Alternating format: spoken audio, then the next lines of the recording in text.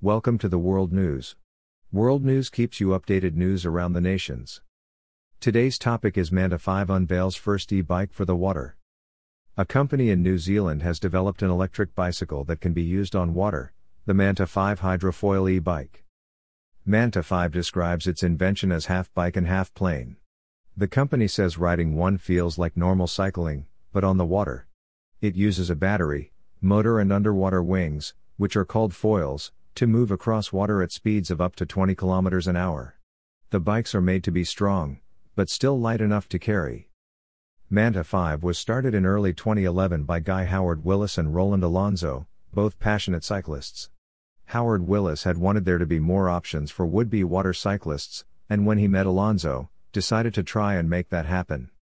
It took the company 8 years to develop the bike, but it was able to show a prototype in 2017. The company says that a short video of that first bike got 350 million views on Facebook. The first bikes that Manta5 produced sold out in 6 months. It says that riders in New Zealand are already fans, and are using them to ride across lakes, rivers and ocean waves. Manta5 now hopes the bikes will become popular in the US as well. At $8,990, however, they certainly aren't cheap. CEO Greg Johnston says that learning to ride the water bike is like cycling for the first time. You might have to try a few times, but it's a lot of fun once you get the hang of it. The company even believes that in the near future, biking across the water could be a sport, and even be included in the Olympics.